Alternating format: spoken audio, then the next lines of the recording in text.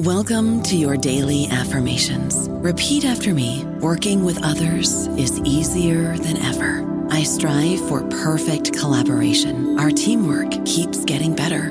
Yeah, affirmations are great, but Monday.com can really get you the teamwork you desire. Work together easily and share files, updates, data, and just about anything you want all in one platform. Affirm yes to start, or tap the banner to go to Monday.com. Sephora stores are everywhere you are. So just pop in. When you need a brown lip to match your 90s playlist. A confidence boost before your interview. Or a last-minute gift for mom's birthday. There's always a Sephora near you. Just pop in. Use our store locator to find your local Sephora or Sephora at Kohl's. This episode is brought to you by Bumble. So, you want to find someone you're compatible with, specifically someone who's ready for a serious connection, totally open to having kids in the future, is a tall, rock-climbing Libra, and loves rom-coms with vegan pizzas on Tuesdays just as much as you do. Bumble knows that you know exactly what's right for you. So whatever it is you're looking for, Bumble's features can help you find it. Date now on Bumble. Welcome to the New Books Network. Welcome to New Books in Critical Theory. It's a podcast that's part of the New Books Network. On this episode, I'm talking to Henrik Fürst and Erik Nylander about the value of art education, cultural engagements at the Swedish folk high schools. So welcome to the podcast. It's great to have both of you on to talk about this fascinating and I think really important book that has got a lot of lessons beyond the specific case study of the Swedish folk high school and actually speaks to a whole range of different issues that many nations and many education systems are encountering around the value of art education. And maybe to kick off with, Henrik, I'll start with you. I'm interested to know sort of what inspired you both to write a book about art education. Yeah, thank you for having us on this podcast, Dave. As we know, many people participate in art education and some even dream of becoming professional artists. And through this book, we want to show how students and teachers experience, but also value art education. And especially when it's often considered quite a contested educational choice. So how do the students and teachers understand and justify their engagement in art education when it's contested as something that does not necessarily lead to a professional career? And the answers we give is it provides a more plural view of the value of art education. And the book lies in sort of a disciplinary intersection of sociology and education. So throughout the book, we address the sociology of art, education, and evaluation. And we have drawn on our previous experiences working in these fields. I think the most important background for this book is actually a governmental report that we did together a couple of years ago. I had just completed my PhD in sociology in 2017, and this was also before my postdoc in Uppsala and Amsterdam. And I got the opportunity to do this evaluation about art education at the folk high schools together with Erik and a folk high school teacher named Sanna Lebelius. And I think we will talk a bit more about the folk high school a bit later during this episode. But in short, it's sort of this educational institution between upper secondary education and the university. There is no really like formal entry requirements based on previous education. And we got to evaluate this art education at the folk high school. And the report focused then on music, visual arts, the creative writing education, which we also write about in the book. And when we had this chance to do this evaluation, we really took the chance to do a very ambitious evaluation and very ambitious data collection process, so we could get a lot of high quality data, I think. So we also evaluated this then in relation to Swedish cultural policy, and we noted sort of problems with the access and recruitment patterns to the Swedish folk high school and the art education. But in relation to the goals in the Swedish cultural policy, it was quite positive in terms of it was effective in fostering people's knowledge and abilities to produce but also consume art. And I think the real spark for this big project was when we presented this report to members of the Swedish parliament, because the organizers, without us knowing it, had decided that our talk should be titled, "No, the folk high school does not lead to unemployment." And I was quite surprised and taken aback by that, because yes, it's true. This evaluation found that, but that was not what we focused on. It was one of the themes that sort of we explored throughout this evaluation. And I then also started to think about all and the other kinds of values that wasn't highlighted, at least not in this political realm or arena. But of course, when we wrote the book, we sort of realized that the organizers aim to emphasize the significance of art education in the context of labor market policies, and that is to ensure its continued relevance. So that this is the kind of relevant sort of legitimation you can do in that kind of context. So labor market politics take precedence over cultural politics. But however, we still felt that sort of the voices of the teachers and students was sort of silenced, so to speak, because they talked about so much more in terms of the importance and value of participating in art education. And through this book, we want also to provide all these other kinds of narratives and evaluations that is going on from the perspectives of teachers and students, and thereby bring a more multifaceted view of what it means to participate in art education and why it's worthwhile.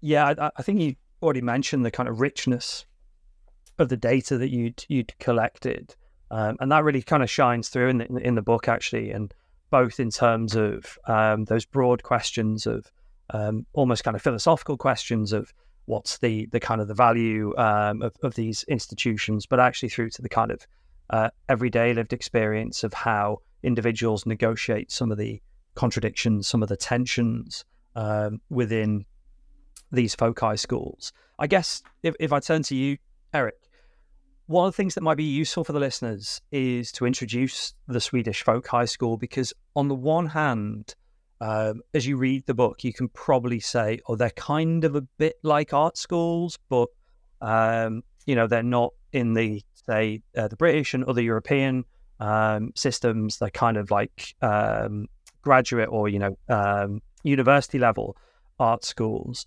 At the same time, they've got a particular, I think, kind of national context which is important and kind of shapes their practices. So what actually are these Swedish folk high schools? Yeah, I guess the research of tertiary education tend to be centered on higher education and university degrees to a large extent. At least that seems to be the case in the UK.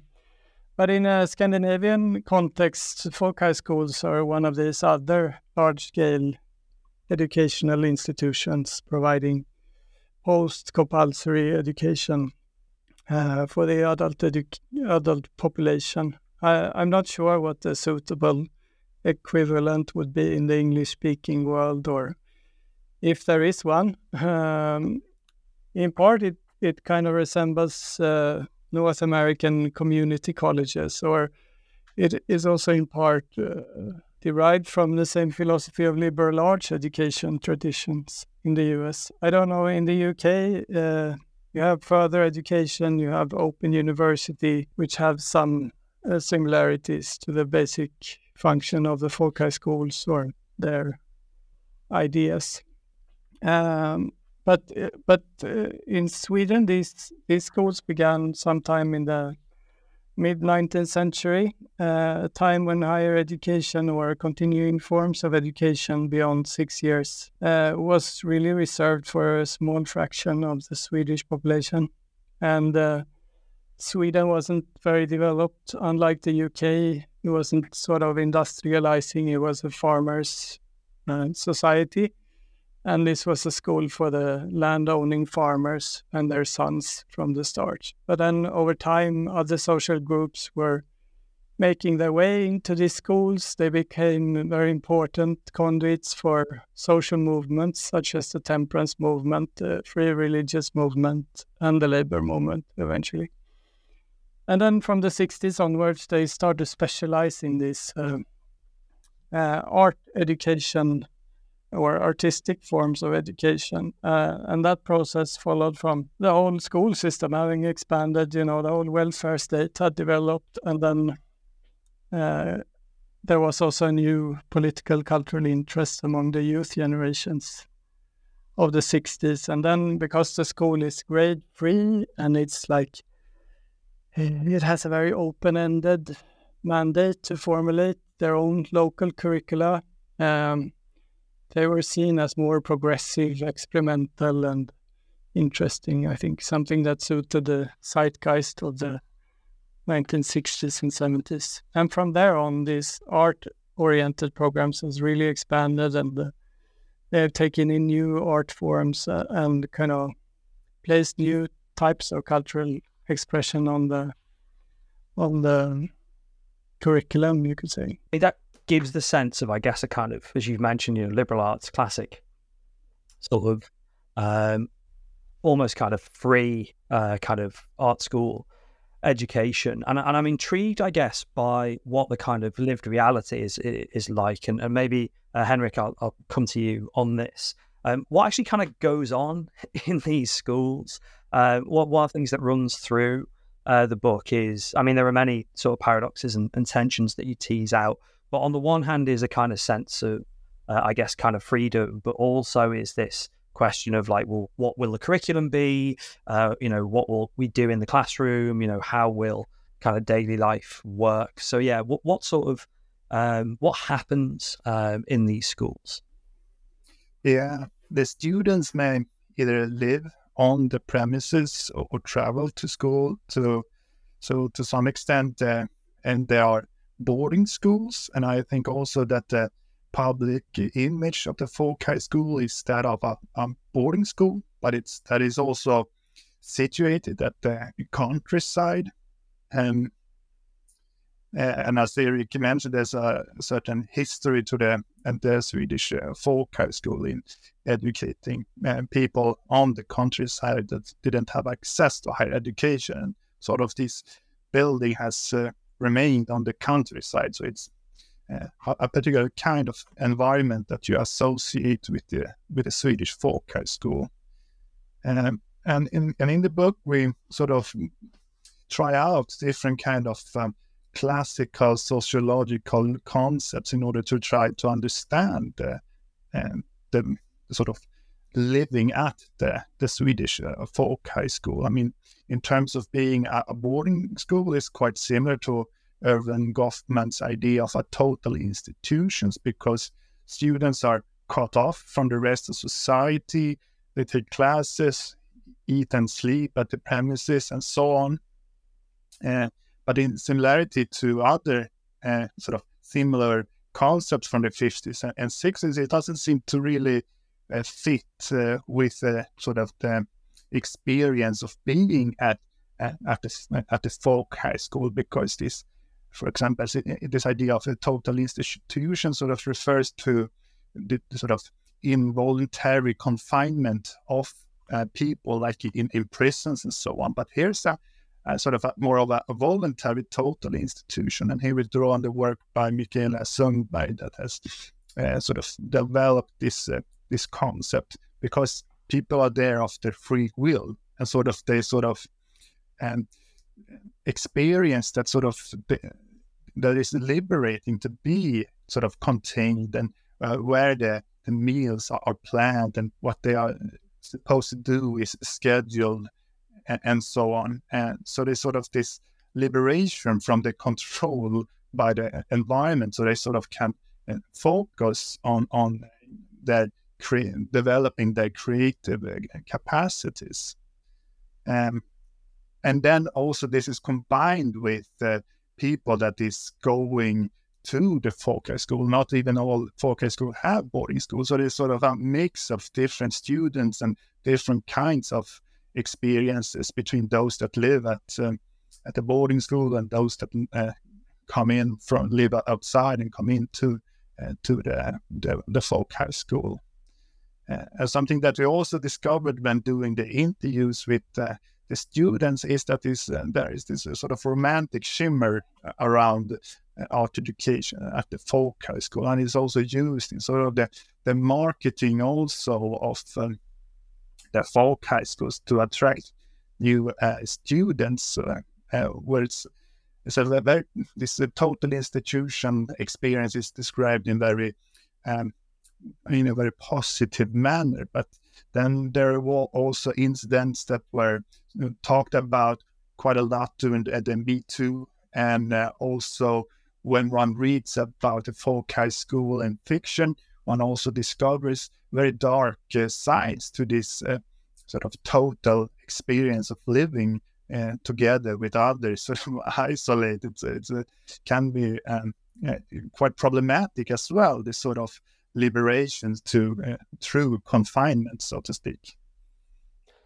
Can I stay with you to sort of tease out a couple more things, Henrik? So one of the things that you get, and you sort of alluded to this already from the work with the students, is a sense of both how they kind of narrate and describe the school, which is actually different for different types of student, and then also a kind of profound sense of the kind of meaning of art education. And I'm interested to hear really a bit more about that, particularly that kind of sense of how the students describe this, on the one hand, as you said, total institution, but also this quite nice total institution. You're thinking about how the students describe the school, I mean, in terms of hotels happening and so on. Yeah. Exactly that. I think, you've got 4 sort of frames, 4 sets of discourses they use. Yeah. I should also mention that the book draws on this sociology of critique, or French pragmatic sociology. So in this particular book chapter, we draw on the work by Laurent Thévenot and the sociology of engagement, to sort of tease out the sort of very private forms of engagement that people have, and how they give meaning and value to their sort of being at the school, or what they want to achieve by being there, what they want to experience. And we also discovered that the people could have several different types of orientations to sort of conform to these types of engagement. And here we try to use the metaphors of art education as a hothouse happening, home and hospital. And when we write about art education as a hothouse, and that is also what people generally think about from outside when thinking about art education, and that is that art education is sort of a means towards a goal of having an artistic career, or taking the next step in an educational trajectory. And here the students learn the crafts and skills that they find necessary to take these next steps in their career. And here also is the orientations towards the future. But art education can also be a home. about familiarity and getting a sense of belonging by being at the folk high school. And sometimes this is described as a particular kind of folk high school experience. Perhaps the students are moving away from where they grew up to be with other like-minded individuals. And here the sort of the present and the past matter, and what you do with others in the moment in the folk high school, to have this homely feeling while being at the folk high school. That is important for some of the participants. But our education can also be like a happening to explore something, and the sort of the spontaneous nature of participating, and where one does not know what will happen.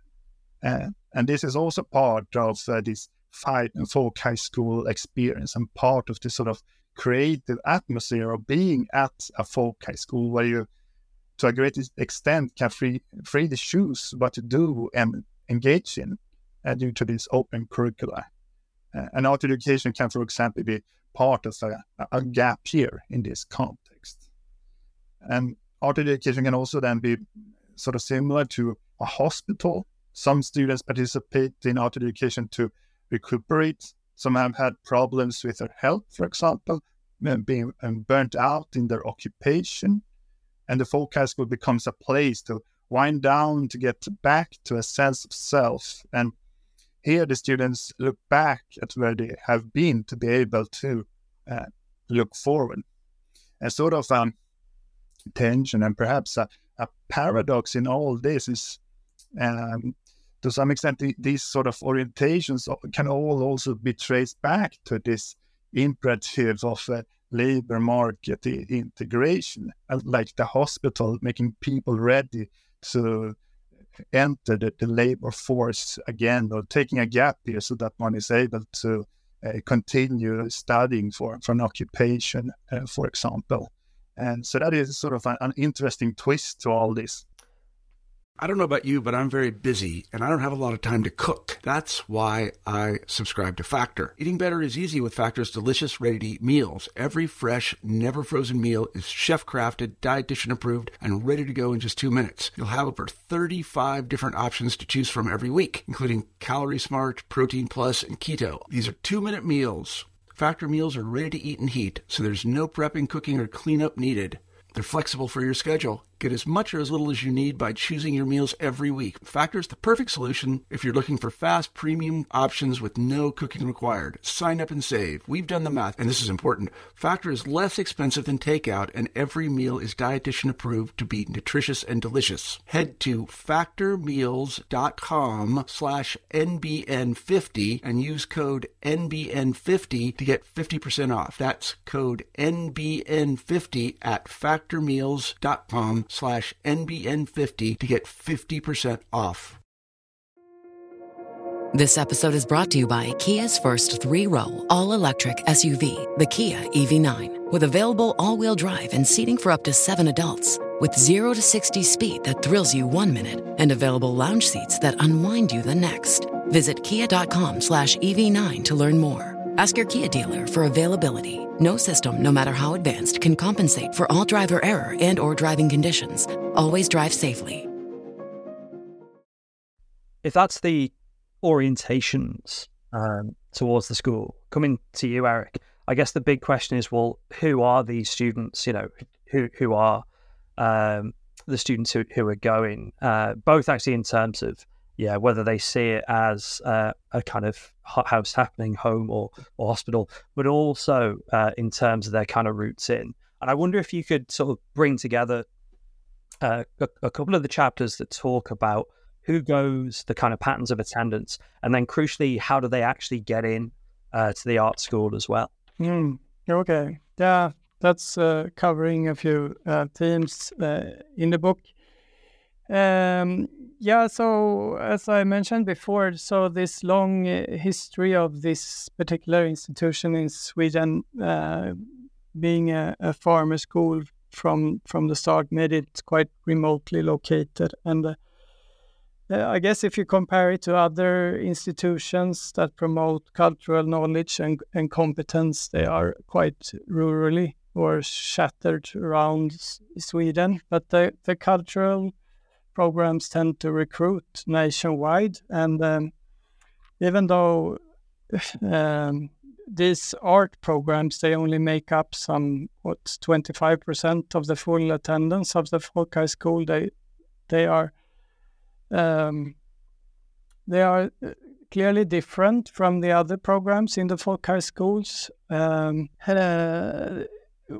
As Henrik said, we could piggy ride quite a bit on the governmental authorities in gathering registry data, which in the case of Sweden is quite developed. And there you could track people based on, parents' occupation as well as where they're coming from. And there you can see that this, as is usually the case with art education, the cultural program has a more nativist recruitment profile. They're really struggling to attract students from non-Scandinavian and non-European origin. And in terms of parents' educational level, it is socially skewed towards the middle classes and the upper middle classes.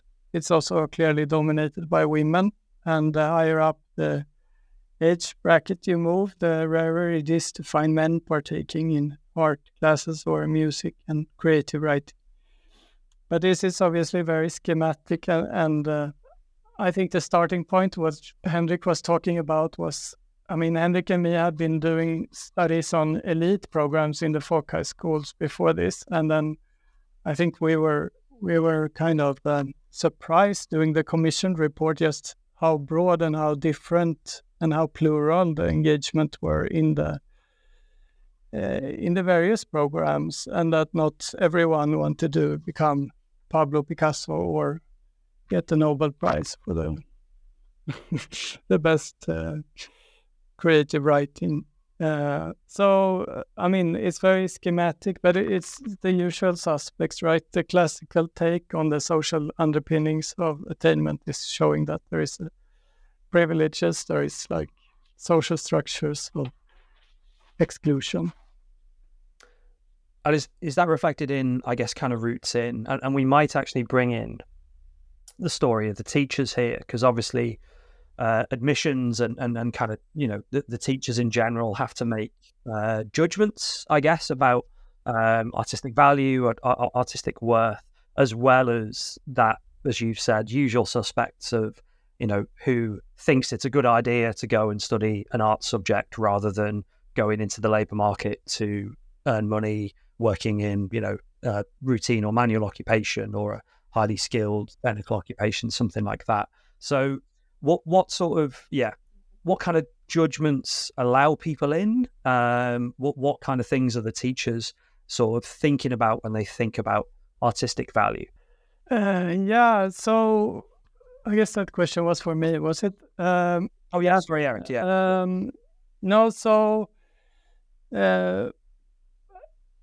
I think as like one thing that struck me when we compared these justifications and valorization that Henrik was talking about, that the students formulated, was that teachers, being spokesperson of the institutions and the organization that employed them, had to play a much more another language-based game on which sort of were mobilizing more publicly recognizable orders of worth in legitimizing the school form. So it's not so easy for a teacher to say that the students are there to have fun, to get laid and to grow up and so on.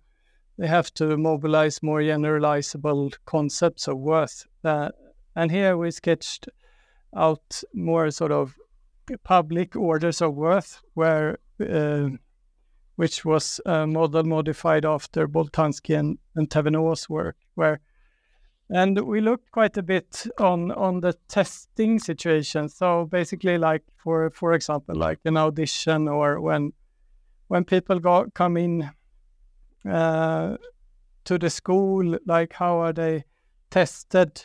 And I guess it's like commonplace knowledge nowadays to that the type of weak classification of curriculum content that is happening in an art school doesn't fit all students equally well, and that some students are particularly students from working class backgrounds and some migrant groups, have a harder time feeling at ease in these types of experimental and open-ended explorative modes of arts education if they end up there in the first place. But I think we wanted to do something more in the chapters, both on the selection tests and in the ethnography on what happens in class, and perhaps also try and highlight how artistic engagements are always underscored with uncertainties. We zoomed in on these kind of situations, which was where people could do wrong, or where people are confused and perplexed and embarrassed and feel fragile. The chapter on selection test, and we focus also on like how you come about choosing someone over someone else. Like what is the format that you give priority to in terms of making selections into a school, if there is more applicants than there are places? Do you have a personal letter? Do you stage an audition? And how do you talk about it? Where obviously different conceptualization of worth has to sort of materialize, then you have to justify a choice. I mean, you mentioned things like classroom practices, and actually there's lots more I could have asked you about there. And yeah, the orders of worth, the justifications, the stories both teachers and students tell around these both things like entries, but also things like classroom practices is, I think, a real strength and a real kind of fascinating element of the book, as is the kind of ethnographic element. But I wonder if we might kind of bring things together in a really sort of general question. There's lots more I could have asked you about, and I'm sort of conscious to kind of stress the listener of how much more the book is kind of doing, and how much more is going on in the book. But I wonder if I could ask you a kind of provocative question by way of kind of summarizing and concluding the book. And maybe, Henrik, I'll come to you first. The conclusion is, it asks this question: is art education worthwhile? And I think that's both a great question, but also it allows for reflection on some of the ideas and themes that are in the book, and maybe some of the things that we haven't talked about as well. So yeah, let's start with you, Henrik, and then I'll come to you next, Erik. But is art education worthwhile? What's the kind of the book's conclusion on that big question? Well, actually, the book ends with the words, while the value of art education may seem to be a marginal phenomenon at first glance, the kind of value attributed to it speaks to the kind of society one wants to have. So today in Sweden, art and art education are sort of under attack. There are budget cuts, and the overall relevance for art and culture is questioned in society. So there is therefore a battle going on to define art and to what extent the government should support cultural offerings. So to that extent, there is also a sort of battle going on to define the kind of society that we want to have through culture, and sort of to the extent that culture is supported, and how we think about culture, and the ways in which it's possible to legitimize culture in society also speaks about the kind of society underpinning those sort of conventions that we use to support our arguments.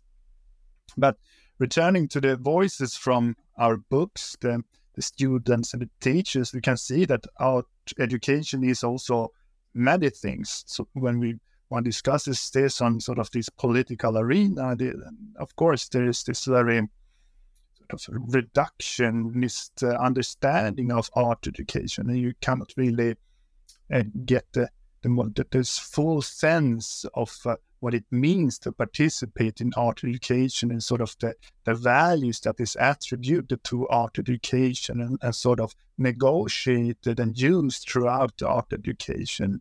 And I believe that through the book we were able to also show this kind of evaluation practices going on. And we also see that the folk high school is also a very particular kind of place in society. It's a space within society where art can be discussed. There are not so many of those spaces left in society where like-minded individuals, often from various parts of the country, can meet and talk and develop their artistic crafts and skills, and also live in this sort of voluntary total institution at times.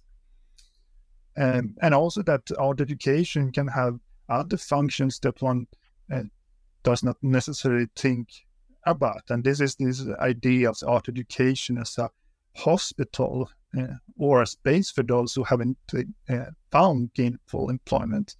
So it also fulfills an important, although indirect, role in the Swedish welfare society.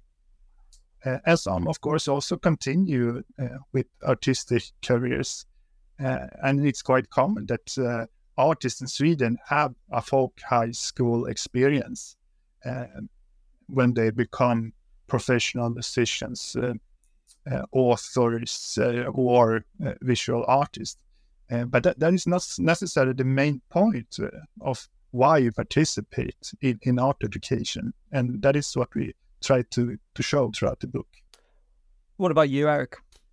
What's your take on, is art education worthwhile? I guess in some ways, because you've co-authors, you're in a very similar kind of space to Henrik. But I wonder, have you got any, I guess, kind of concluding reflections on the book to add to this thorny question? Yeah. No, I mean, I think throughout the empirical chapters of the book, we sought to kind of suspend our own judgments as much as possible. But the concluding chapter, we felt like, we wanted to challenge the existing educational policies a bit. I mean, Henrik mentioned this very triggering event for us where we were supposed to talk under the heading, no folk high schools does not lead to unemployment. I think for us it meant, how could we have come to the point where this is the, headline that you speak under when you talk about art education? How can the kind of learning to earning paradigm have become so dominant, and what can we do to kind of challenge this? Because it felt like that the conceptualization of art education as a public good had been narrowed down to something which was a tiny little fraction of what we thought it would be. And should it be a public good? Should it be conceived of as a private good? I think it is a political struggle where we can work for ammunition to kind of show the plurality and the broad-based legitimacy that these types of schools have in society, and defend another vision for society than the one currently displayed.